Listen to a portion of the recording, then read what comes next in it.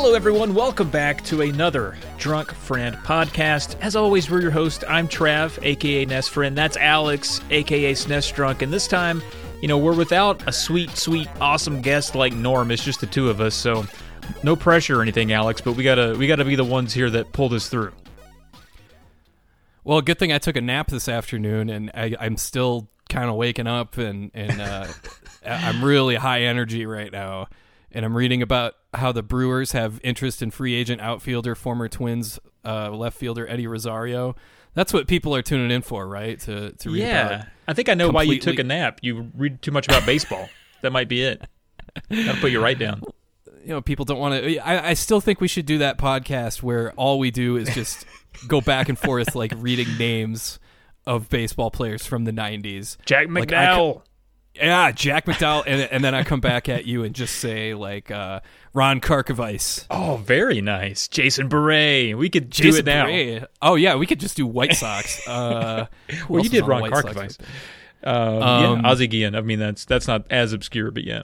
Ozzie Guillen. I think, what's his name? Omar Vizquel. Did he have a cup of coffee with the White Sox? I don't remember. Wasn't he an Indian? Didn't he play for Cleveland? Oh, that's right. He was a nemesis. Some central team, but I remember Wilson Alvarez. We've lost half the listeners. We've lost more than half the listeners. Come on, people. Reel it back in. Hang with us. I mean, you did take a nap, you said, on your lunch break at work. That's not something I've ever done. I think that's incredible. Kudos I think to you. You can get away with it working from home, especially if you have a really loud phone alarm and there's nothing like pressing that you need. You don't have to be at a meeting right after or anything like that. So I spent my lunch break stressing over what we were going to talk about today because I'm dedicated. I did that last night. I just whipped together 13 games and was like, all right, this works. That's fine. Meanwhile, you're out there pulling out your hair and you're losing clumps of your beard and, I'm less of a man. Yeah. Stress overload. It's been rough, but we'll get to that at the end of the show. We're going to be ranking our top 13 games from the 2010s. Just 13's Alex's favorite number, I guess, so that's the one we go with. But it's a nice, not round number. It's nice and memorable. It's not even necessarily 2010s. It's just like pretty much just modern games, I think. This is the retro thing. And gotcha. But we might as well put some parameters on it with 2010s just to make it convenient. Yeah, because I do have one that would break into my list if it were not just 2010s, but we'll get to that later. All right, let's talk about what these YouTube channels have been up to, and we both must have had time on the brain because I went Back to the Future, and I kind of regret it. Those games are just... God, those games suck. They're so ass. I thought by now, because I didn't enjoy them at all growing up. I remember they were I rented them a couple times, tried them, maybe went back to it again just to check.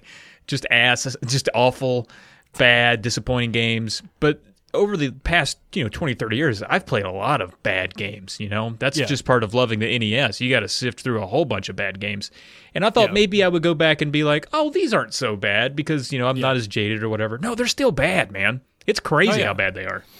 And it's pretty weird because Back to the Future is one of the best movies of the 80s. Mm-hmm. Back to the Future 2 is super fun. Back to the Future 3 is fun, campy fun. And then the games, especially 2 and 3, oh man, where they just like slap them both together, like, let's take advantage of this license by doing some nonsensical crap that has nothing to do with the movies, and then let's make the hit detection super wonky, and lots of fun. Lots of failed angry rentals, lots of tortured childhoods, and bad memories. For sure. It's probably my favorite 80s franchise for sure. It's funny. I think it was when my girlfriend Pearl, she got bit by a spider really bad, like 5 or 6 times. Whoa! On her wrist, and her whole like forearm like blew up. I think I was at work or something. And that was still more fun than the Back to the Future games. Is that what we were going to say? You could go in that direction. But she says the Back to the Future movies have been ruined for her because she sat there and that's all they would play was the Back to the Future movies back to back to back to back. Oh, and she was in there for like 8 hours waiting. And she's like, I freaking hate those movies. So somebody out there hates those movies. Well, that's sad. So I know, right? Yeah, because it's the first one is really good. Still, it really to this day. Yeah. I did Back to the Future, but you had a little time on your hands with Time Tracks. No. Yeah, I like finding out about stuff like this. I actually do remember the TV show Time Tracks just because I watched a lot of like Star Trek on network TV and Deep Space Nine and stuff like that. And I remember seeing commercials for it all the time, along with Kung Fu: The Legend Continues with David Carradine. Heck yeah. I remember the show. I remember it was tacky. I remember it was, low budget sci-fi stuff. But, it's kind of neat in a weird way. I thought the premise was kind of neat. And the game isn't terrible. The game is fine. Fun little, just run to the right, blow stuff up, good sprite animation. Compared to some of the other games, the other run and gun style action platformers on the Super Nintendo, like Time Slip or like Realm and stuff like that I've covered, like this is better than those, I think. So that's one category where the Super Nintendo really lags. Like once you get past Contra 3 and Earthworm Jim, it feels like there's not a whole lot. Then you got to go into like the top down run and gun category, like Pocky and Rocky and Smash TV and stuff. But right on. Yeah, when I saw the sprite for the guy in Time Tracks, it reminded me so much of Kid Chameleon. I was like, what is going on? Because he's kind of got it seems like he's wearing a leather jacket with jeans, just kind of running around. And and the Hanes undershirt, but he needed the cool shades though. That's what he needed. Yeah, that's the only thing missing. But yeah, that was a complete.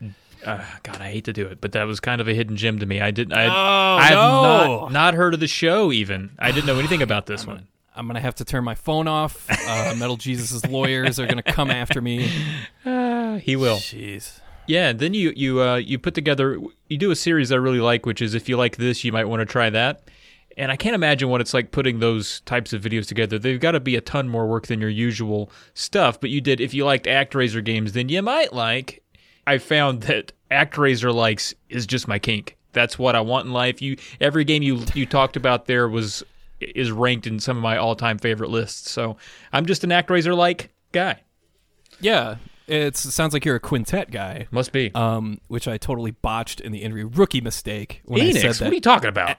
Enix developed it instead of freaking Quintet. I don't know. I was just flying through it and getting and just it's like, let's get this done. Bing bang boom. Easy mistake. But yeah, it's Soul Blazer is awesome. Even that goofy TurboGrafx 16 import is kind of fun just because it's all real-time action and you play these cutesy little animals. I can't remember the name of it off the top of my head, but that one's kind of cool. Yeah. I was not expecting that one to be anything interesting, but it really kind of is. And I always take an opportunity to talk about Chaos Seed if I can, because that game is so weird, but it's really well done because it's like SimCity meets a top-down action RPG in a weird way. It's hard to describe. Yeah, when you're putting together a list like that, and you end up finding games like Chaos Seed or the one on the TurboGrafx 16, are you crowdsourcing any of that information, or is this just spreadsheets that you've been keeping around, or memories of your own that you reflect back to when you think of what's a game that was like ActRaiser? Yeah, it's when I put this stuff together, it doesn't all happen in like one afternoon or anything like that. I come up with the original idea, like what would be some games like ActRaiser, and then I kind of keep a text file. I have what's listed as a future folder in all my text resources, and under future I've got like ActRaiser like file, and then I just type in notes. Like, here's a game that I found that's kind of like the ActRaiser. Here's why, just brief notes and stuff like that. And I already had like 4 of them on there. I knew I wanted to talk about Dark Cloud 2, Soul Blazer, Chaos Seed, and Big Sky Trooper. But the rest... Oh, and then Sigma Star Saga, which is for Game Boy Advance. I ended up doing a video on that one. That game is really cool, too. But that TG16 one was... from the infamous Giant Bomb website. Oh, so, yeah. Yeah, I just kind of was dorking around on that site a little bit. And occasionally I'll go to the Patreon Discord chat and be like, hey, what do you guys think of this list? Am I missing anything obvious? And they're usually really good with suggestions and stuff like that. It's always good to have a group of folks you can go to stave off that first wave of pedantic comment that you could get for a little mistake like that. So it's it's the same reason I use Musty Hobbit. I get him to now. I used to send him my videos after they were done, and it was like, "Hey, will you review this?" But I found that most of his issues with my stuff was just like things that I said in the script. So now I just send him the script, and I'm like, "What is this ridiculous? Did I tell any lies?" And he's caught a few like. Just little things here and there that I'm like, oh, I would have totally got blasted for that. Thank you so much. Telling lies. Yeah, you're deliberately deceiving your audience. Yeah. I mean, just channel. little things that people will focus on and not focus on anything else in your video. Like, accidentally saying Christopher Reeves instead of Reeve. That's shit that people will just comment. And you're like, now that's not what I want you to focus on. Like, that's... You're distracting me from enjoying one. It's Christopher Reeve, and I hate it so much. Why? It should be obvious to even the most dim-witted individual that it's Christopher Reeve. Why? Now I'm crossing Jerry Lewis with. I mean, Professor Frink is based off of Jerry Lewis. So I mean, that impersonation is so good it almost sounds like you have a soundboard with you. That's how good it is. That's not even being facetious. It's very good. Stay tuned for more wacky voices later on, folks. Oh yes, absolutely. Okay, so I guess we could go ahead and jump into some emails. First, this is from Grant. He titles this email the Sly Stallone app. If you guys remember, we had Sly Stallone on a few weeks ago. Oh, great guest. Oh, he was great. Grant says, hey guys, I was surprised no one talked about the Expendables movie series. I wasn't the biggest fan of those guys' individual movies growing up, but once those washed-up has-beens, as I once called them for laughs in an action movie group, got together and made fun of themselves, I thoroughly enjoyed it.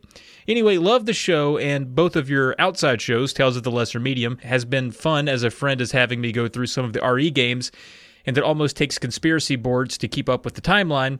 Keep it going, and happy holidays. So this is an ancient email from Grant. Sorry, we're just getting to it, Grant, but I appreciate the email. I think I watched the first Expendables movie. I get what you're saying. I do like they just got together to poke a little fun at themselves, but I wasn't hooked enough, I think, to dig into a second one or even a third one, if that exists. What about you, Alex? I think it does. Yeah? The third one does exist, I think, if I remember correctly. The first one's fun. I was a little let down by the first one. I thought I think at that point, when did that come out? Like 2009 or something like that? Oh, has it been that long? 2010. Jeez. Let me look it up. Expendables was 2010. Jeez, I didn't realize it'd been that long. I had been spoiled by like all the the Matrix style stuff, and I'd seen lots of other Jet Li movies, other Stallone movies, and stuff like that had some like really over the top awesome action in it. The Transporter movies with Jason Statham, those are freaking fun. But Expendables was just kind of okay. I do like the self-awareness, poking fun at themselves, old guys. I think they were a little on the nose with the second one, especially once frickin' what's-his-name showed up, Chuck Norris. That was kind of in the second one. I was like, all right. Yeah. It was a little too like, aren't we clever? Like, isn't this funny? It's like, okay, just do your stuff. But I have not seen the third one. And that one came out in 2014. I should watch it, though. You should watch it, too. What do you think? Yeah, I mean, they're fun. They're not meant to be taken seriously. I'm not going at it like I'm watching Citizen Kane or a Kubrick film, so yeah, it's fine. I don't mind staying up late, getting a little hammered, watching old sweaty guys run around. That sounds good. If we watch wrestling, you have to like the Expendables if you like wrestling. Oh, of course. And Steve Austin is even in the first movie. There you go. He gets set on fire, I think, if I remember correctly. Yeah. Also, before we move on, I want to thank Grant for mentioning Tales of the Lesser Medium. It's a podcast where we make fun of video game narratives. We've done the Resident Evil series and the classic Tomb Raiders. We've also done Blaster Master as a little one-off for the classic fans. But we have a new season that's coming out here in a couple weeks, so I just wanted to mention that. We got another email here from Ian. Or is it Ian? like Ian Eagle? Ian? Hello, drunk friend, who I'm writing while still listening to the Dan Hess episode, and I have to say that I've been listening since day one, and there has never been a bad interview. That's a really nice thing to say. Thanks. Every guest that you guys get has been so interesting, it's crazy to me, because I came into Drunk Friend thinking it was just going to be another video game podcast, which would have been just fine. But the amount of experiences and knowledge that have come through my headphones in this past year has been wonderful. because of the podcast, I have been able to find new channels to watch and people to follow, with the very first being Trav, since I've been subbed to SNES Drunk for many years. Good job, Trav. I guess what I want to say is thank you for taking the time out of your lives this past year to do this as often as you have. It has been one of the few things I've looked forward to every week. Us too. Yeah, me too. Yeah. A question I want to ask Alex in particular is, what is your opinion of Radical Dreamers? Do you think it is worth playing to get the full Chrono Trigger experience? And Trav, since you've been doing videos on Famicom games, what are some of your favorite Famicom games? Thank you guys, and I'm looking forward to hearing more episodes. Thanks for the nice feedback there, Ian. Yeah, that's great. That was Ian, thank you. Really nice to hear. Radical Dreamers is fine. I don't think it's essential by any stretch, but like he phrased it in the email, to get the full Chrono Trigger experience, like, yeah, if you just want more of that world, and I don't blame you if you do, then it's fine.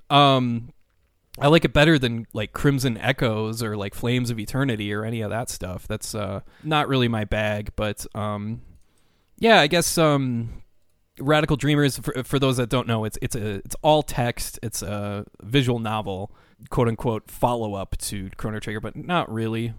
Kind of, sort of, not really. But it's fine for what it is, but I don't consider it like anything like a must read, must play, or anything those lines. But for you, you're just dipping your toe into the whole Famicom thing, right? Yeah, barely even a toe, I would say. If there's anything on your body less than a toe, that's what I'm dipping in there. So I'm not very far in. There are some I want to get to, though. I mean, there's a lot of RPGs that if I can, take the time to get through, maybe get some translation patches for, like Mother, you have to say it like Danzig. Lagrange Point, which is, I could sing that one like ZZ Top, but I just didn't have the beat in my head. Or yeah, there are a couple others that I just really want to get to. I've only covered a few on the channel, and honestly, the ones I've covered are the ones I've spent the most time with. But, and this one doesn't even count, but I think the one that I've actually had the most fun with has been Goonies, which is just a port of the arcade version of the original Goonies game, and that's just fun because I'm a huge Goonies fan, to be honest with you. But I don't get why that. I'm sure you explained this, but like, why the heck didn't that show up in North America? I don't know. I don't know. Does anybody know? Like, is it just like, oh, well, I think that's a Konami game, right? It is, and part of me because I felt like the Goonies 2 one game came out like so close to it. Maybe they just didn't want to confuse the market and release them close together or something like that. I don't know. I completely made that up. I'm sure there'll be a well actually. No, that makes sense though, because could have been. Yeah. Nintendo always thinks their viewing audiences, or I should say their buying audiences, a bunch of morons. Oh yeah. And that goes all the way through to why Star Fox 2 was canceled, because we want the real 3D experience to be the N64. And it's like, do you really think that lowly of your audience that they can't see the difference between Star Fox 2 and, I don't know, that still bothers me. But anyway, thanks for the nice email, Ian. Yes, thank you, Ian. Now we're going to move on to Robert Ring, our buddy from the Classic Gaming Podcast. He says, "Hey, Tralex." That's us together, Alex. How nice. Hey. He says, "Fantastic episode with Dan Hess." That one must have been really popular. He says, "It was super interesting and informative. Aside from the time you had one of the idiots from Classic Gaming Podcast on, this was maybe my favorite episode so far. I give it a 95. And of course, he means out of 1,000. Question. When you play racing games or otherwise driving-based games, what is your go-to camera mode? It seems the 4 primary ones are first-person driver's seat, first-person absolute, where you can't see the inside of the car, third-person close-up, and third-person pulled back. I will occasionally dabble in first-person driver's seat mode if the game leans heavily into racing sim territory like Gran Turismo, but I've always preferred the third-person pulled-back view because I like to be able to see the car itself, especially if it's customizable, and it usually seems to give you more information than the close-up third-person mode. Thanks for the podcast, and keep up the good work, Rob Ring." Thanks for the email, Rob. That idiot on the Classic Gaming Podcast, he's probably talking about that Jay guy. Yeah, you remember when Jay was on here. Yeah, Jay was on here.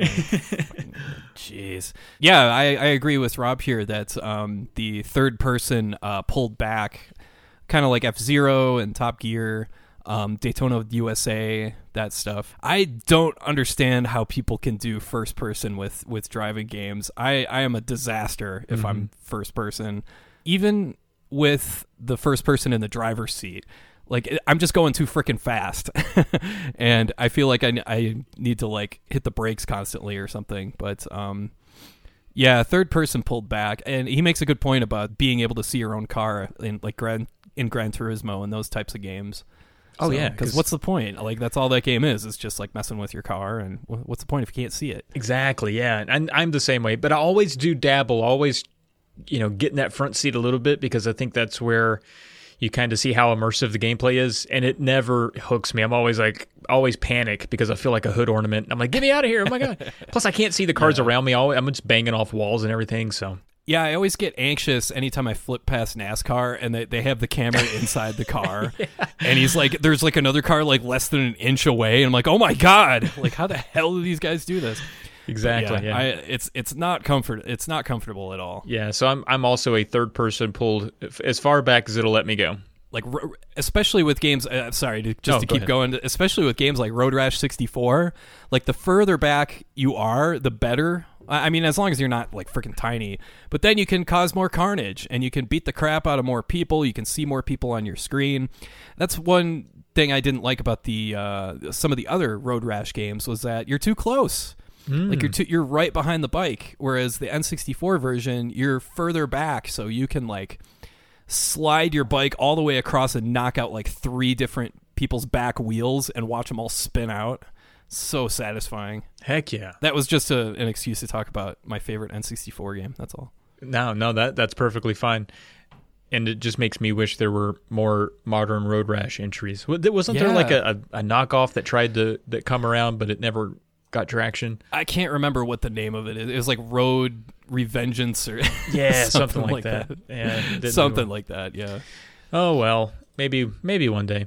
So in this next part, if you remember back in the old days of good weather, when we had Tara on here who ran 75 miles in a day, we got an email from someone who was like, "Wow, that was awesome. I don't know anything about running, but I wish I knew more about swimming." And then we had another guy email and was like, "I know a little bit about swimming. I went to a swim meet in South Korea, And we were like, man, it would be great if this guy could get answers from this guy. And so we wrote both of them and said, hey, guy who wants to know about swimming, what are some questions for Swimmer Guy? And we sent those to Swimmer Guy, and Swimmer Guy was like, yeah, I'll answer these questions. So we have answers and questions here. We're going to do a swim meet up. We'll swim like a cute 'em up, like a swim 'em up. I don't know, swim Alex. 'em up. I'm trying too hard is what I'm doing. Swim 'em up. Why isn't anybody... That seems like a Data East arcade game where it's like a beat 'em up, only it's like synchronized swimming somehow. You just swim toward each other and beat each other up with your breaststrokes. Yes, exactly. Exactly. I love it. So how are we doing this? Okay, so we've got the hopeful swimmer. His name is Jono. Mm-hmm. He's a longtime interviewer, a longtime emailer. Mm-hmm. And then we've got Joe, the swimmer. So who do you want to be? Which one are you picking? I'll be Jono, the hopeful swimmer. Okay. So then since I'm Joe, I'll sound like a know-it-all. Then I'll do the know-it-all nerd voice for Joe. Okay. I can't believe you're even asking me this, style attitude. I'm sure Joe's a very nice person, obviously since he listens to this podcast. But in this context, he's the know-it-all swimmer. Okay. And he cannot believe how insulting Jono is being by asking such obvious questions. And I think by reading the emails, I believe Jono is actually Australian, but I will never attempt an Australian accent on this podcast for fear of it going horribly wrong and me just sounding like me doing a bad accent. Oi. Is that the entirety of your Australian accent? That's all I know about Australia is oi. But they like to surf down there in Australia. I think there's big waves and beaches, and they can't sleep while the beds are burning. Was that a Billy Joel song? Midnight Oil. Oh, okay, gotcha. So I thought maybe I'll do a little Keanu, a little Point Break Keanu. That works. All right. Hey Joe, what are your best tips for improving form? I tried having myself filmed swimming laps, but only being able to see surface level meant I could only fix half the problem. My underwater strokes always let me down. Well, to improve form, my most helpful tips is to keep your elbow strong. You Okay. don't drop it unless you're just dragging your arm through the water like a wet noodle. You don't want to do that.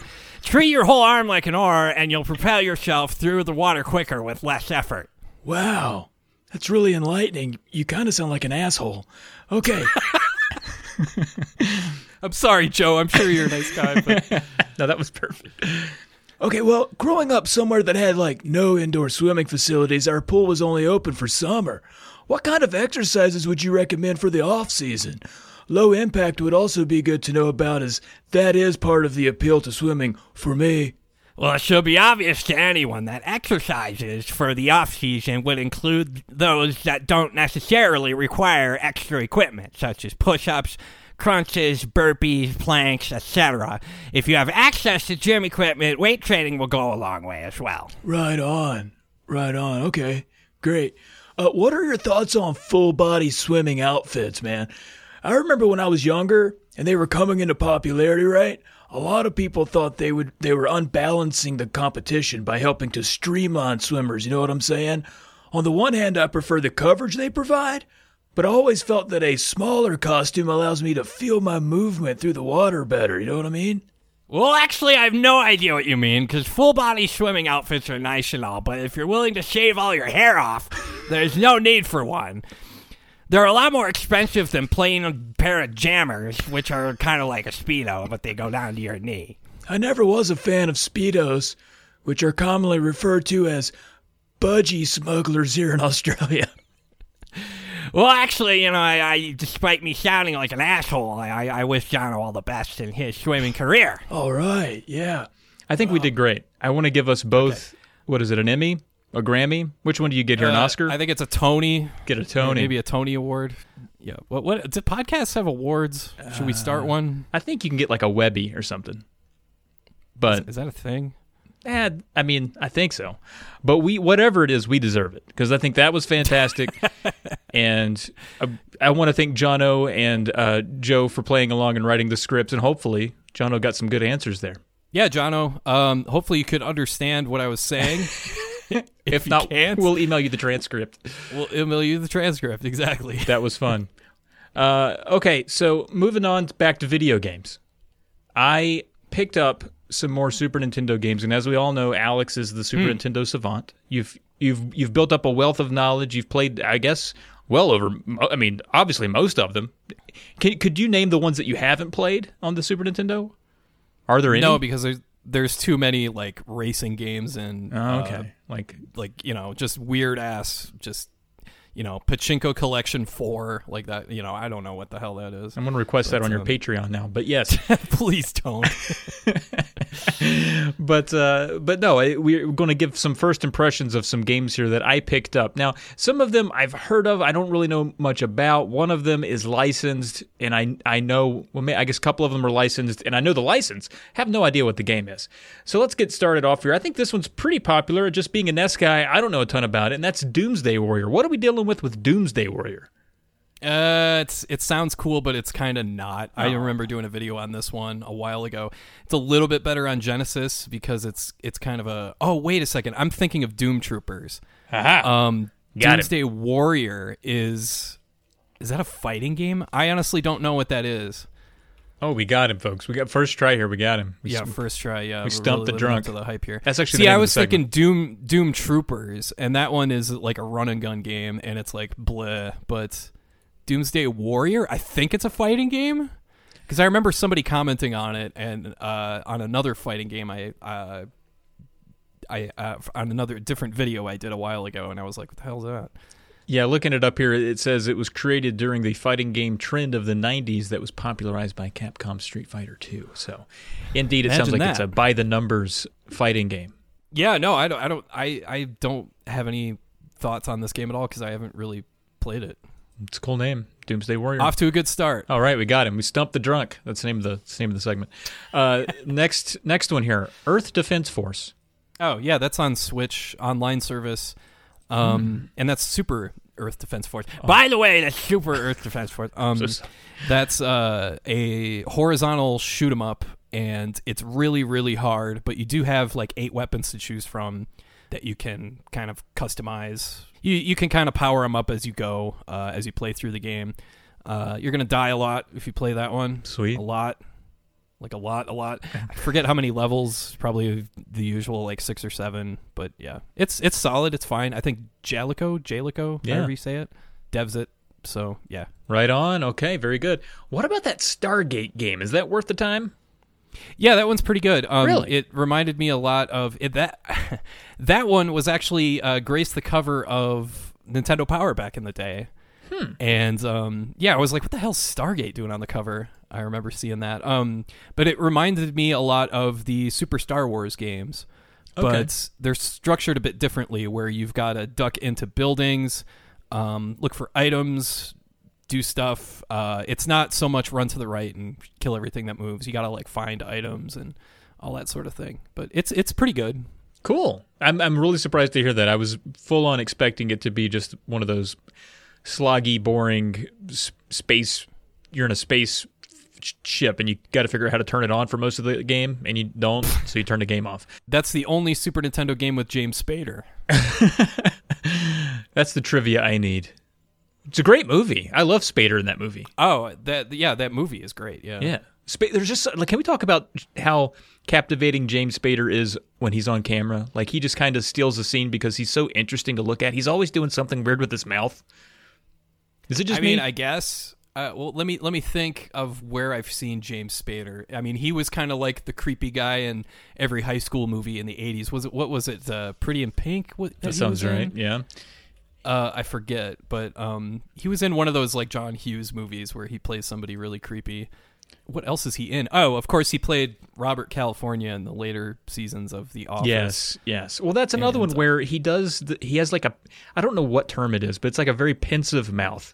He said when he's thinking, he does a lot of weird mouth stuff, and it's captivating to me. It's like he can exude 50 different emotions just by moving his lips a little bit. I don't know what it is. I'm not alone in this. I've had conversations with other people. I was hoping you would be like, absolutely, but you seem like you're backing away from me right now.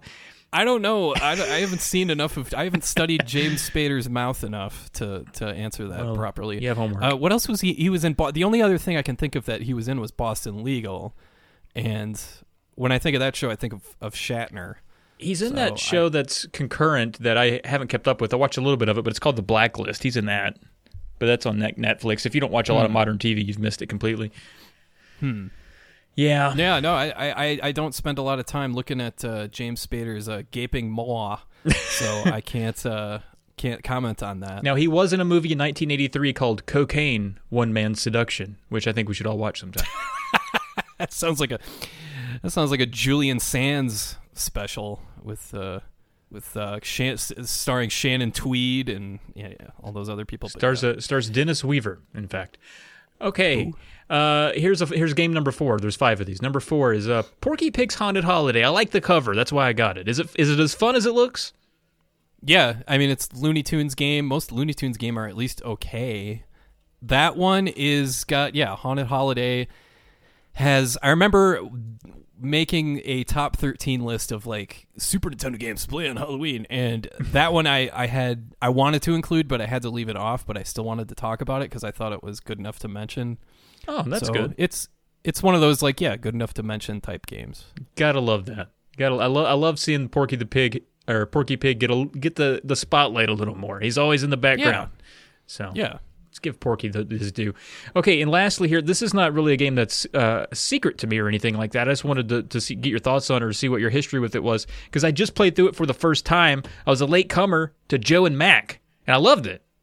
You like Joe and Joe? Big fan? Joe and Mac I actually played on the... I'm blanking on his name. Oh, it was Jay, Gaming Jay. Oh, okay. He had me on his YouTube show, and we played that co-op. We got to the final boss and died, and it was a lot of fun, though. I really like that game a lot. It's a lot of fun co-op. Awesome.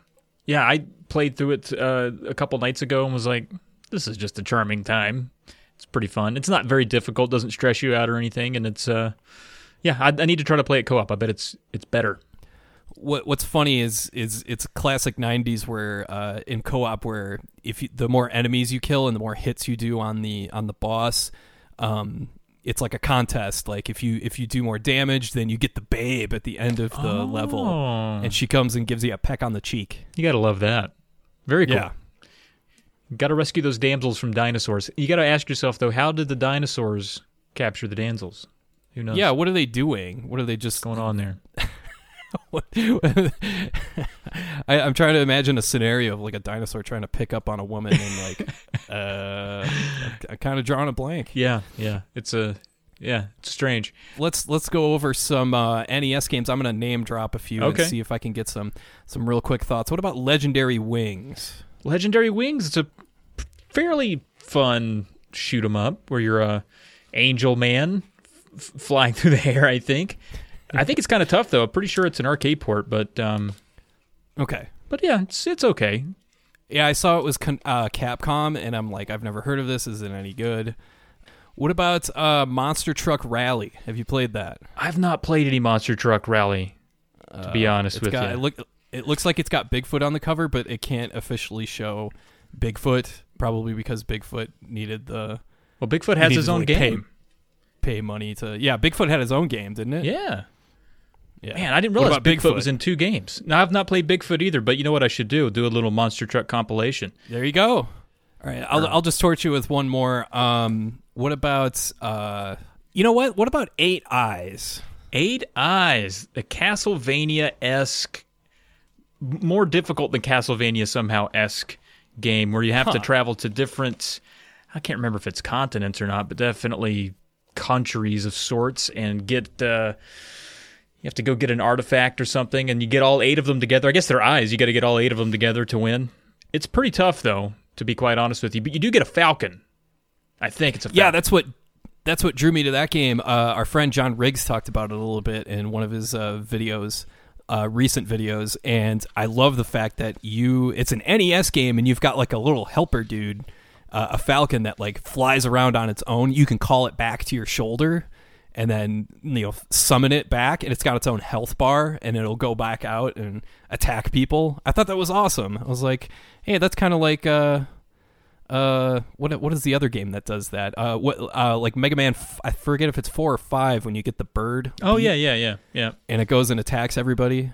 Yeah, like, that's kind of cool. Other games do that too. That's kind of neat. Yeah, it's pretty cool, and you get like alternative weapons and stuff. But I just found that it's pretty tough. It's like Castlevania mixed with Mega Man, and then just a notch more difficult. Maybe because it's not as designed as well as either of those. That's probably why it's harder. But yeah, it's developed by somebody called Thinking Rabbit. Oh, they were great. Yeah. Back in household 90. name. Oh yeah. Yeah, the people from Thinking Rabbit went on to do extraordinary stuff.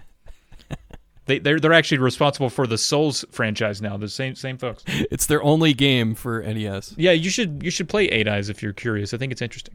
Yeah, it looks awesome. So you did better than I did there. Well, I mean, I hadn't played either Monster Truck game. What kind of 80s, 90s kid am I? I don't know. Not a good one. Oh. So anyway, we tasked ourselves with coming up with the 13 best, at least our 13 favorite games from the past 10, 11 years or so. We just put a limit on 2010. I guess ultimately I did say, best games of the 2010s, but... yes, you did, which is why my list is short. One very important game. Altering the deal. Pray I don't alter it any further. So I have to preface mine though real quick. I haven't played a lot of big stuff that most people have. I've not played Breath of the Wild. I've not played Last of Us or Overwatch or even stuff like Octopath Traveler. But I have played stuff like Bravely Default, which I wasn't crazy about, Link Between Worlds, which was good, Hotline Miami, Cuphead, Ori and the Blind Forest. I've played a good amount of recent stuff, but not a lot of the huge AAA titles. I'm busy playing games based off of TV shows that lasted 2 seasons on USA Network. Those are my priorities. And when I think of recent games, I think of like ROM hacks. I don't think of like Breath of the Wild or anything like that. So that's just where my head's at. I think we'll have interesting lists because I played a lot of the predictable AAA stuff, and those end up being usually some of my more cherished experiences, just because they're usually deeper with narrative and such. So I don't have a lot of things on here that people will be able to be like, oh, what was that game he's talking about? Because you're going to know all of these. What's your number 13? My number 13 is Far Cry 3, and I know that's just one of those series. It's Ubisoft, it's Far Cry. It's like, man, it's like Call of Duty, but with a haircut or something, But I gotta say, man, there's just something about the being stranded on an island with just just a couple weapons and just the whole survival aspect of it, I think, is why I like it so much. And it just has a recipe I'm in favor of. When people kind of roll their eyes at it, I understand it, because it is kind of that game that if I hadn't tried it, I would roll my eyes at it too. But the villains are really good, and it's just fun. Yeah, Far Cry, the original, came at the tail end of my PC gaming prime, I'll call it, and that would have been like 2004 or something like that, 2005. And I loved it when it came out. It was something a little different. The setting was a bit different. It's a lot of fun. Yeah. I remember dabbling in the second one, but I never played the third one. So I think the third one is the one that people will point to and say, if you're looking to get into it, that's where you should start. And I would say, even though it came out in late 2012, it probably holds up enough for that still to be true. Right on. My number 13 is kind of a weird one. I put down Bloodborne because it's kind of representing the whole Dark Souls, all that whole series, basically, because I have played Bloodborne and I need to play more of it because it's really good. It's really friggin' hard, and obviously like the enemy design, the art design, and all that sort of stuff is incredible. All the cool stuff you can do with your character is awesome. I just haven't put enough time into it myself, so I have to stick it down at 13. I recognize that all those games are freaking great, and they're my thing too. I have a feeling I will really dig them if I really put the time into them, but I have to keep them down at 13. I'm scared of them, to be quite honest with you. So am I. Too hard. Number 12 for me is Axiom Verge. I really enjoyed that game. Good one. Yeah, it filled a huge, I don't know, I know you don't like the term Metroidvania, but I just want to use the term, it filled a huge Metroid void for me when it came out. Yeah, it definitely has the original NES Metroid vibe to it. And the story is kind of neat, too. Yes, and there's a second one coming, hopefully, this year. Hopefully, yeah. My number 12 is Blazing Chrome. This was a really fun run and gun made by two people that were obviously very much into Contra 3 and Contra Hardcore. And this game lives up to that. It's short. It's not like this big, all-encompassing game, but it's really fun. It's a freaking blast. I love all the different weapons. The settings are awesome. The enemy design is really fun, especially like the big monster, the Terminator dude that busts out of the wall because he can't wait for you. He has to like stick his head in the room, and then you defeat his head and knock him back, and then you see his whole body. It's like, oh shit. I gotta fight this whole thing now. But yeah, that's a really fun game. I really appreciate the work that went into that game. It's really good. Man, that's another one that's just almost too hard for me to almost get good enjoyment out of it. It kicks my ass. Yeah, it's tough. I did beat it on normal. I did not beat it on hard. It's stuff just gets too fast on hard. Good for you though, man. I didn't get as far in normal, so dang. Super fun game. Yeah. For those listening that have not played it, it's well worth it. Okay, number 11 for me is Resident Evil 7 Biohazard. Man, I've never been so spooked and grossed out and still had the time of my life playing a game. I usually play games like this with my buddy Brian Briz. Pre-COVID, we would get together on the couch, do some couch co-op. Even though it's not a two-player game, it still kind of relieves some of the tension in some of these spookers when you can pass the controller off. And also, I find in a lot of the scary games, some of the places where you get stuck are really frustrating, and you don't really want to try it again immediately because it's kind of emotionally taxing because it's so heavy and scary. You just pass the controller off, let your buddy take care of it for a little bit, and then you don't walk away from the game as often. So we plowed through that game because of that, and it was so fun. It looked so good, and it's so scary, and I can't wait for number 8 that's also coming out this year. Yeah, Resident Evil Village. Yeah. And that's going to be fun. The trailer of that one looked insane. Yeah, Pearl loves Resident Evil, and yeah, she had a blast playing this when she got that. My number 11 is Undertale. Oh. I really like what this game did. I understand the game is basically become like a lot of people roll their eyes when they hear it because it's got kind of a touchy-feely story. The humor doesn't work for everybody. I get that. That's fine. I just really like what they did from a design perspective of making a turn-based RPG with little mini games as the combat. I thought that was really cool, really well done. It gets more and more interesting as the game goes on.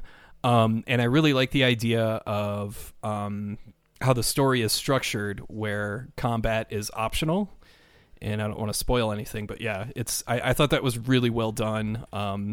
I don't know. I liked the game a lot. I understand if people don't because, humor is always subjective and that sort of thing. And some people might be like so annoyed by the humor that they don't see the story or this game structure. They might ignore everything else because the humor is so annoying. And I get that. Yeah. But it worked for me. Gotcha. Yeah. I mean, it's pretty short too. I've not played it, but it's shorter for a game like that too, right? It's like, it won't take you long. Less than 10 hours or so. It's like 10 hours, I think. Yeah. That's pretty cool. Yeah, I need to play that one. Number 10 for me is one you mentioned earlier, actually, Cuphead. I really enjoyed Cuphead. Thought it was phenomenal to look at, super fun to play, and I've never seen anything like it, and I hope that team, I'm blanking on their name right now, but I hope that they go on to do something in the similar vein, if not a full-on sequel at some point soon. Yeah. That's how you felt about Blazing Chrome is how I feel about Cuphead. That game just absolutely destroyed me. But I think it's because I was so distracted by the visuals because they're so freaking cool. Yes. And I grew up watching cartoons of that era, like going all the way back to Bosco and all that kind of stuff. Late 20s, early 30s. I wish that game. I wish I was better at that game. I'll say that. Yeah. Studio MDHR. I just wanted to clarify that. But yes. So my number 10 is Streets of Rage 4. Oh. And the only reason this is at number 10 and not higher is because I still haven't played enough of this. I still want to put in enough time with other characters. And I love that beat 'em ups are still a thing in, this day and age. When you think about it, like beat 'em ups are kind of outdated, it's something like Streets of Rage on the surface sounds like it shouldn't work today. It sounds like it'd be boring as hell, but Streets of Rage 4 was just awesome. Like, it just works. It's the atmosphere, it's all the stuff that worked on the previous Streets of Rage games that made those so good, like the music. And they did a really good job building the moveset in Streets of Rage 4 too, to give you a little more incentive to keep going, to play through that one, to see what else your character can do, which is a lot of fun. And the boss fights in the game are a lot of fun too. Yeah, I was really blown away by how they made an old recipe feel fresh again. And yeah, like you said, they modernized it just enough so that, it appeals to old beer-gutted guys like us and you kids alike. So that's very cool. I'm playing it actually right now with a buddy, not right as we speak, but currently playing through it co-op. I only played it single, so I'm playing through it co-op again and unlocking more characters, and it's just so addictive. It's so fun. Okay, number 9 for me is Rocket League. Oh, right on. Yeah, I went through probably a year of the mid-2010s, I guess right when Rocket League came out, playing mostly Rocket League. And I remember there being like a week I was sick off work and just kept playing Rocket League. And I got decent enough to win more than I lost, which was not an experience that's common for me with video games. So that's probably why I like it so much, is that I had a knack for it for a little bit. Probably couldn't play worth a shit now, but man, it was fun while it lasted. So I look back on my Rocket League days like a retired baseball player almost. Retired baseball. You mean like my glory days, Alex Fernandez or yeah, like Robin Yount. Marty Cordova. There they go again. Yeah, no, I actually have not ever played Rocket League, but it's a blast to watch. Some of the ridiculous goals that people score that I see, and I'm subscribed to the Game Physics subreddit, and every once in a while a Rocket League video will come across, and it's some absurd goal, some guy going coast to coast, just barely keeping the ball in play on the tip of its bumper or whatever. Yeah, it's so fun. Such a crazy, what a video game idea. It amazes me that car soccer wasn't a thing that happened until 2015. That felt like the first thing we should have thought of when video games were invented. It feels like something you can actually do in like some of the older Grand Theft Auto games, or maybe like Just Cause 3. Yeah. Some of those like sandbox games where it's like you can run over a mailbox and then start playing soccer with it somehow. Yeah. Something like that. Yeah. It probably, I'm guessing that's how the idea came about. Probably. Eventually from somebody. My number 9 is Portal 2. Ooh.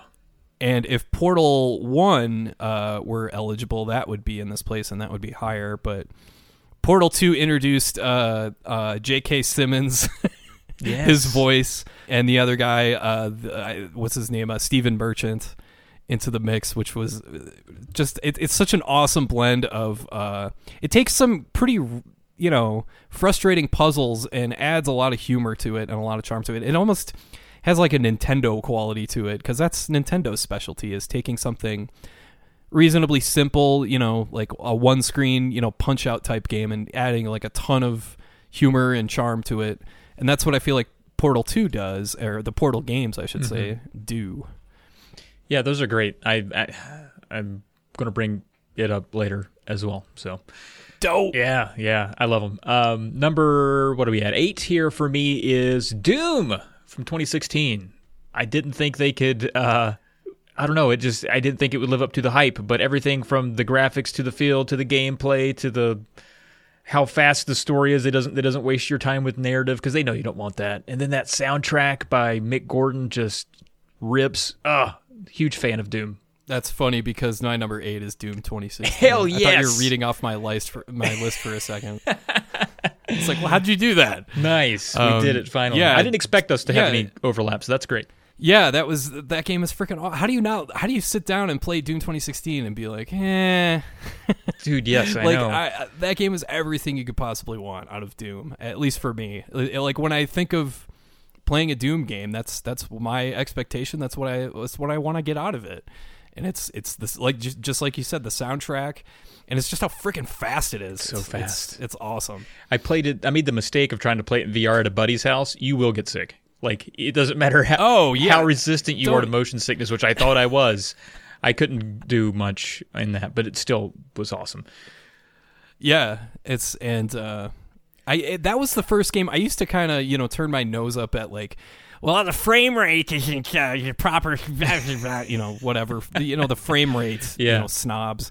It really matters in a game like Doom 2016 because you can really, it speeds everything up and everything is so smooth, and it's that was the first time I can remember being like, okay, give me all the frames. A few more frames, please. Yeah, right on. A game that doesn't need as many frames though, but I still thought was pretty fun, was Persona 5. Huh. Yes. I know that seems out of character for me, and it kind of is. I got talked into it by my buddy Jake, who ended up buying it for me for Christmas because I think he wanted me to play it so bad, and I ended up playing it and falling in love with it. Again, it's not, I haven't played any other, game in the series. I was a complete Persona noob, no Shin Megami Tensei experience at all, so I went into this one completely not knowing what to expect and came away being like, wow, what just happened? That was awesome. It was so fun. Great story. Cool. Yeah. That's one I'm not all that familiar with, other than watching other people play it and watching other videos about it and that sort of another stuff. phenomenal soundtrack. I mean, just incredible. Sure. So that was your number 7, Correct. I'm guessing. Yeah, number 7. My number 7 is Hollow Knight. Ooh. This one was a lot of fun. As you know, I hate the term Metroidvania. I prefer to use the term exploration platformer. Okay. I think that's just my snobby preference there. Exploration platformer. I think it works better. It is. That's just me. I like perpetually stuck platformer, but time wasting platformer. I think Hollow Knight is a step above. With all due respect to games like Guacamelee and even stuff like Cave Story, going way back.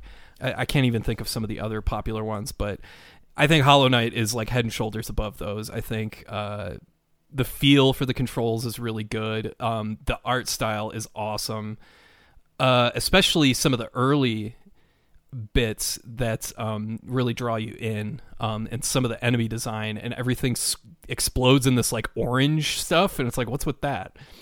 And the game actually explains that. That's not actually a aesthetic choice. There's actually a reason for that. And the game does a really good job blending like the story, the weird story, and all the different mechanics. There's a ton of stuff you can do in that game, which I really like. So Nice. yeah. That's another one I've started, and then it kicked my ass, and I got scared and ran away. So, good on you. Good on you.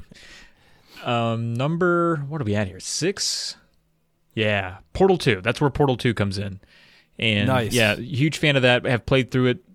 I normally won't replay a game with co-op after I've already played it solo sometimes, because I'm like, I've already played it, and I just want to move on and play something else. But Portal 2 is one that I would play again right now if someone wanted to. I've played it with my wife. I was gonna say, out of all the games we've listed so far, I want to go back and play Portal 2 again. Exactly. That's the one I want to play. Yeah. And the thing is, I played it when it first came out in 2011, and probably played it again a couple years later, and probably played it again a couple years later. And my memory is so bad, thankfully, that I didn't just immediately remember the solutions right away. I mean, I was probably a little quicker at figuring them out, but it was still a challenge, which is good. So it does have some replayability if you wait long enough. And another really cool thing is that at MagFest one year, I got to meet Ellen McLean and get an autograph, and she's the voice of GLaDOS, and yeah. really cool meeting her. She's a really awesome. swell person. So yeah, I have my Steam queued up. I think I might play that, Heck yeah. play that a bit later. Nice.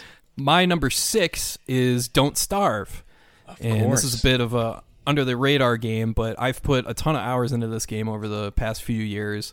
It's mostly my girlfriend's fault because she plays it more than I do. But this is like the kind of game, real simple, just drop you off on an island basically. You try and survive, fend off monsters, and try and find food, build a camp. And now there's stuff. There's additions to the game now, like there's one called Hamlet, where you infiltrate a city of pigs, and you get to build a house. And it's crazy hard. Like, these games are just brutal because it's death and game over. Like, you that's it. Like, all the work you put into your camp and your character and all the stuff you found, it's gone. Goodbye. Ouch. But I really like the art style. I really like games like Don't Starve because it's they're simple, but there's a lot to them. Like, it's one of those games where the wiki, you go to the Don't Starve wiki and it's like 4,000 pages long or something ridiculous like that. You have a video on your channel of Don't Starve, don't you? Oh, yeah. And that was from like 3 years ago. Mm-hmm. Yeah, and I've put a ton of hours into it since then. Yeah, it's one of my favorites of the past while. Sure. Can you actually finish the game? Is there an end point? Not really. I mean, you can get to the point. It's kind of like SimCity where you get to the point where it almost plays itself. Oh, okay. I think at you definitely do. The game kind of pushes you along to play some of the other DLCs, like Shipwrecked, for instance, where you experience different seasons. It's not just winter, summer, spring, etc. Then it's like windy season, volcano season, and like all this other stuff, like all these other hazards you have to deal with, and it's like impossible. But Gotcha. Okay. yeah, it's pretty much like once you finish one version of the game, you move on to the other version, and that I think there's like at least there's Reign of Giants, there's Shipwrecked, and there's Hamlet, I think, and there's Vanilla. So there's 4 different kinds. I've always been kind of interested in it, but I think the never-endingness of it is daunting. Yeah. It's just like... I like stuff like that. It gives me a SimCity kind of a vibe. Okay, number 5 for me is The Walking Dead, the Telltale series, specifically season 1, but I'll just lump them all together. Maybe the first time a video game has ever moved me narratively. Yeah. And I cared about Clementine so freaking much, and I thought about that game for days after I finished it, and I wouldn't stop talking about it to people. And really sad how Telltale ended up. I wanted a better ending for that series. I thought the characters deserved a little more than just a quick wrap-up for the sake of business practices, but it is what it is. But yeah, I'll never forget the time I had with The Walking Dead, specifically season 1. That was one that Pearl played through, and I would walk in and out of, I would just be moseying about the house like an old man, putzing around, and I would catch some of it here and there, and it looked really good. It looked really interesting. Occasionally I would sit down and watch, but yeah, I don't know if that's something I would play necessarily because it's more of a visual novel, but that's not typically my thing, but I could definitely tell it was really well done. Yeah, it hooks you, for sure. My number 5 is Metroid Samus Returns for 3DS. I have not finished this one yet, but I'm really looking forward to doing that because I love this game so far. It's almost like what else can they freaking come up with in this universe, and they still manage to surprise you. And it's not something like hokey or game breaking or overpowered. It's like, oh, it's this, and you get to stick to walls as you roll as a ball now, and it unlocks all this stuff over here, and you get to go back throughout the whole game. It's almost like, I remember, this is kind of a crude analogy, but I remember my girlfriend is really into horror writing, especially, and like manga and stuff like that. I'm sorry, manga. Well, actually, I got to do one. Well, actually, I got to do one. And I have one collection of H.P. Lovecraft stories. I was like, hey, you might want to read this. You might like it. I think, how far back does Lovecraft go? Is it like the late 1800s? I don't even something know. Like that, or early 1900s? I can't remember. It's somewhere. It's a long time ago, and she said she couldn't read it because it was too. It felt too cliche, but it's like it's what invented the cliches in the first place. Sure.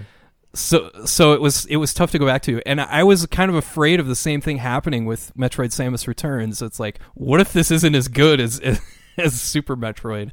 But it's just as good. I like it better than Metroid Fusion. Interesting. It's really good. Did you enjoy? Because it's pretty much based on Metroid 2 that was on the Game Boy, right? Yes. Did you enjoy that one, like the Game Boy version back in the day? I'm not crazy about the early Metroid stuff. The first Metroid game I really got into was Super Metroid, and that's mostly because I just didn't like the movement and the controls of Samus in the first 2 games. They always felt like way too floaty and not solid enough, and it just didn't agree with me, I guess, is the best way to put it. Gotcha.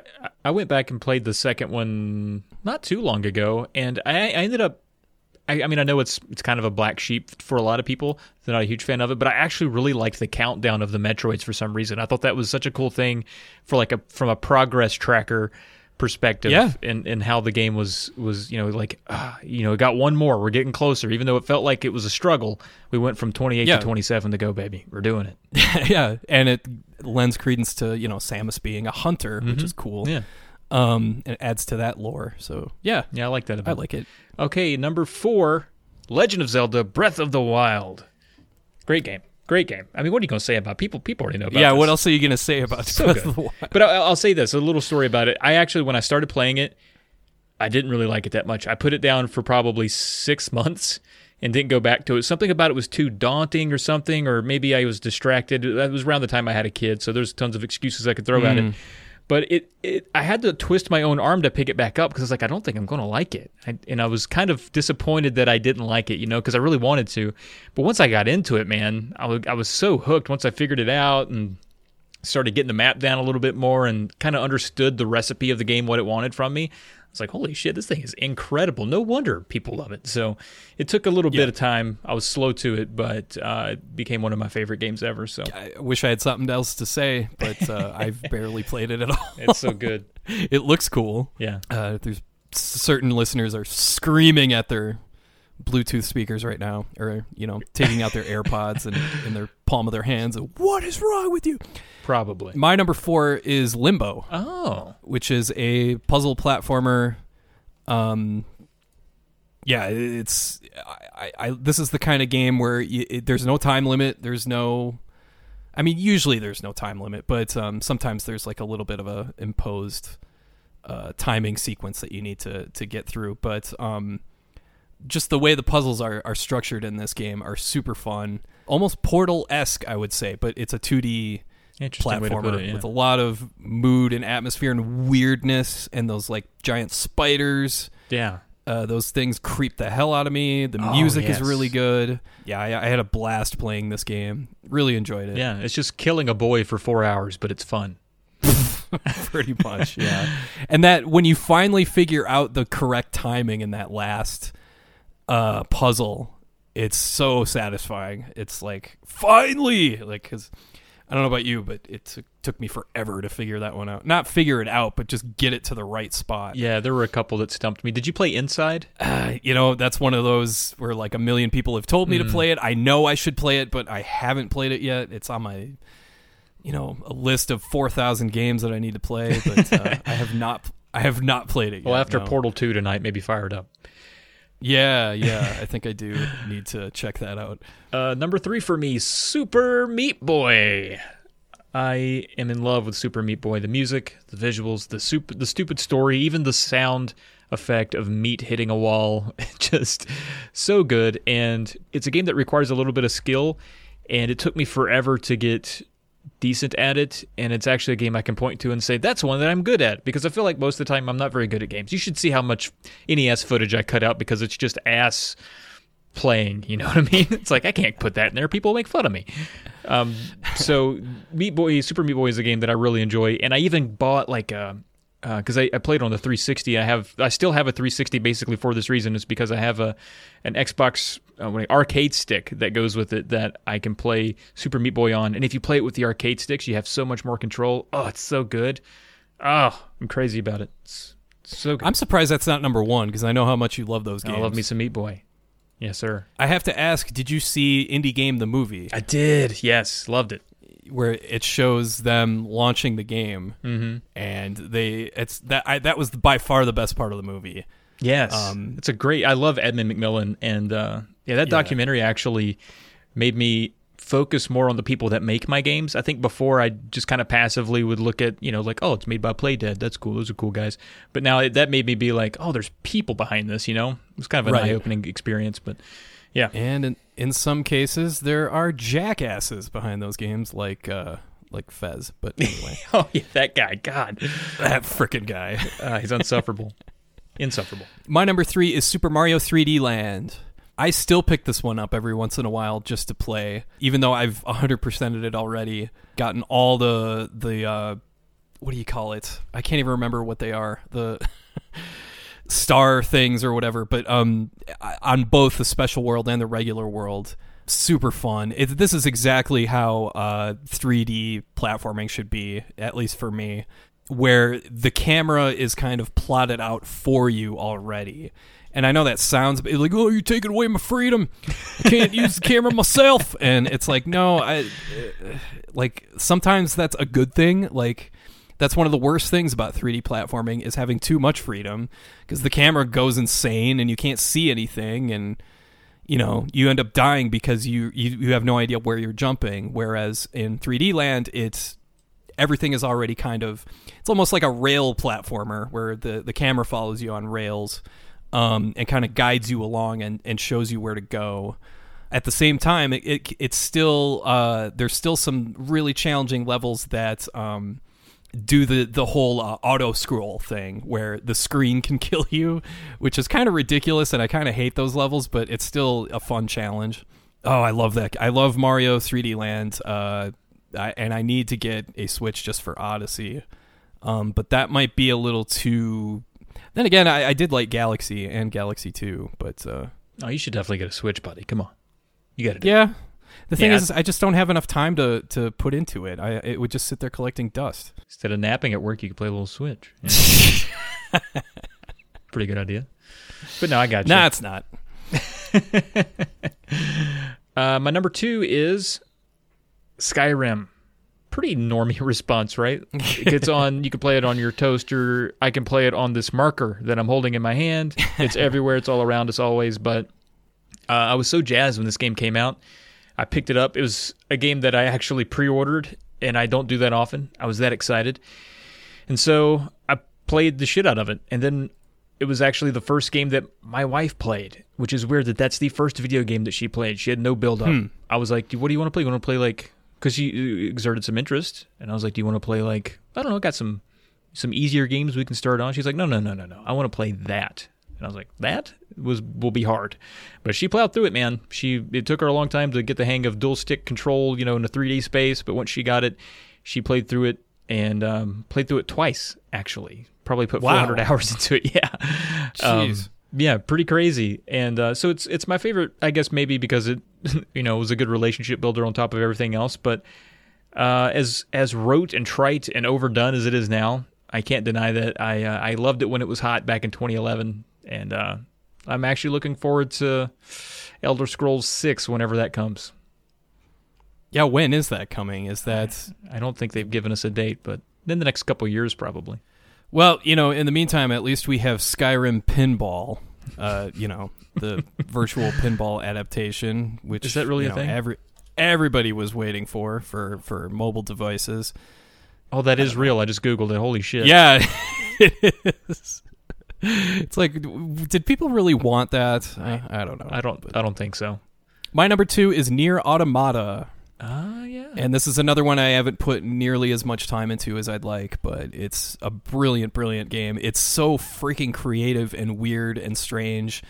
The game has like a made-up language that the whole soundtrack is sung in. So I actually took the time to watch these concerts being performed of the soundtrack. These singers, they are freaking singing this stuff. I'm sorry I did this to you.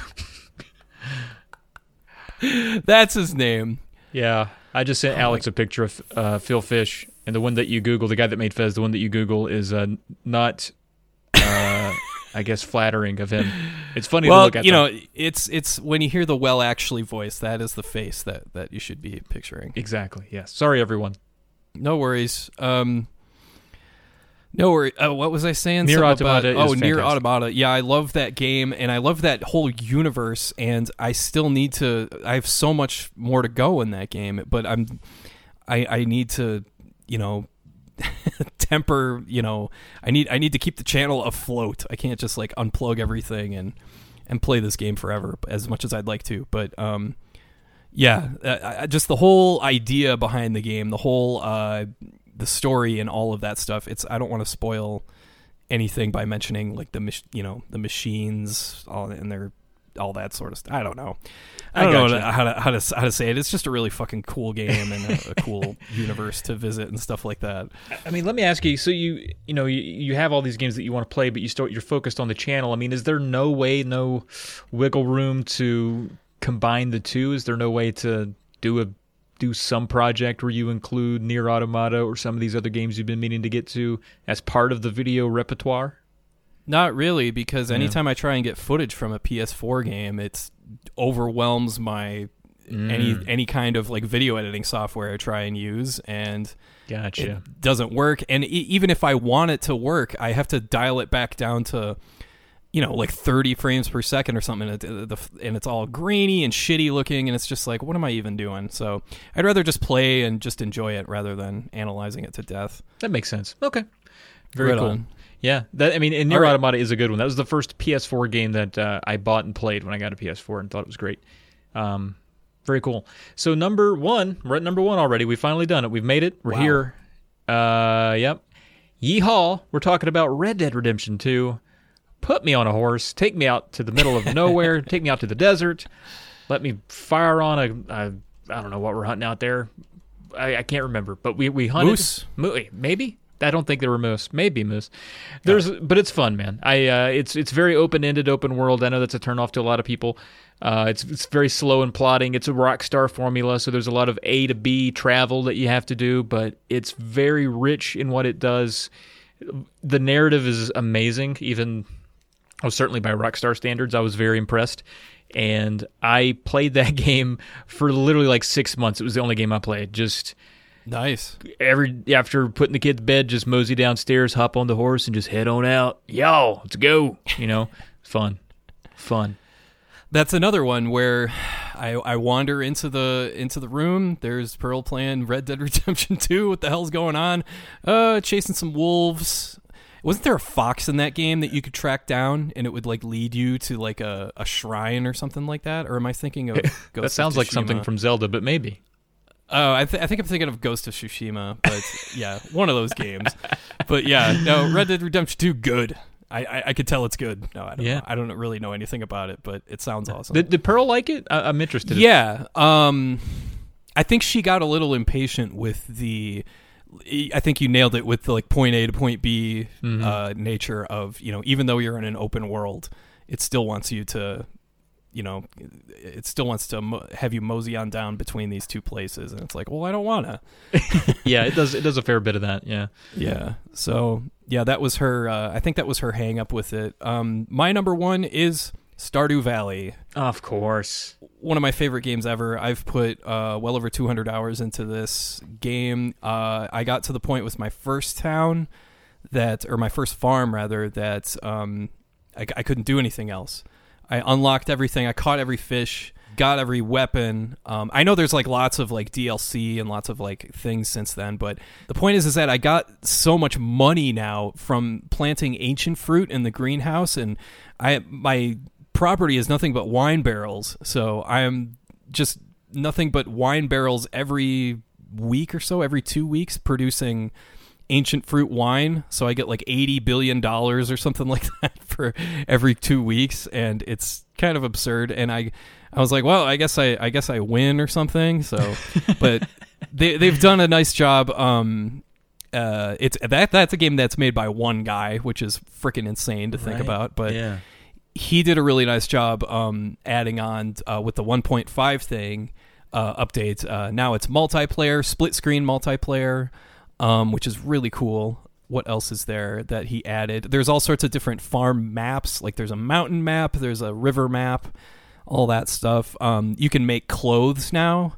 I think if you visit Emily, she can, I think you like bring her a feather or something like that, and she teaches you how to make clothes, and you have to like get a sewing machine. I forget. It's just the sheer amount of that. Again, like Don't Starve. This is another game that has like a wiki website that's like 4,000 articles, and I love stuff like that. I really need to go back to that game too, because I really, this was a game I spent like 6 months on. Like it became routine. Like come in after work, walk the dogs, hang out with Pearl, and watch whatever, and then go play Stardew Valley for like 2 hours.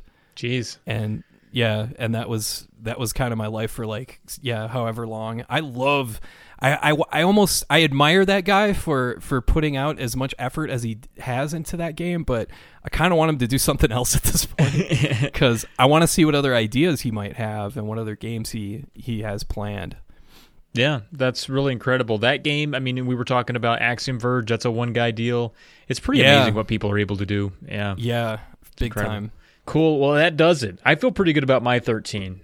It actually got me excited. I want to play some of them again now. I know. Like, I was like, oh, Mario 3D Land, I need to... what if I started a new game save on that? Yeah.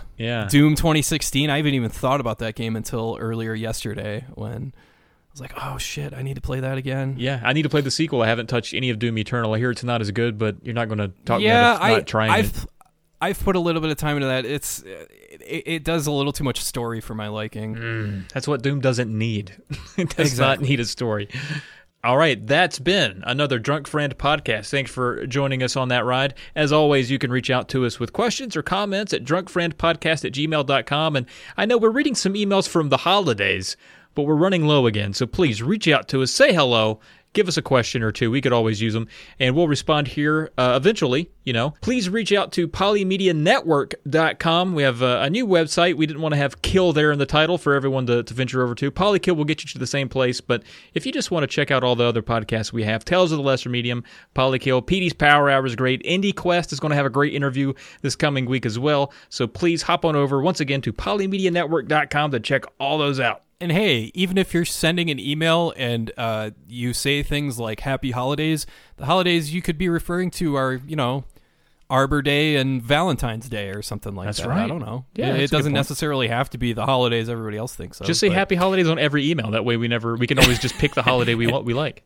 Yes, say congratulations, happy birthday, happy holidays, just like my work emails. Yeah, there you go.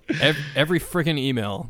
If you're not interested in sending an email, no big deal. Just give us a rating and review on a podcast app of your choice. That's going to help us out big time. Heck yeah, you can also find us on social media. I'm on Twitter at TravPlaysGames. Alex is, of course, at SNESDrunk. And as always, the music you heard at the beginning and you can hear right now was composed by our friend Coolor. The track you hear is called Electric Star Bounce, and you can find a link to more of his music on the Buzzsprout podcast page. And a big shout out to Josh Leslie for our thirst-quenching logo. Man, that's the most flawless you've ever read that. Be sure to catch us all on YouTube, and thanks for listening.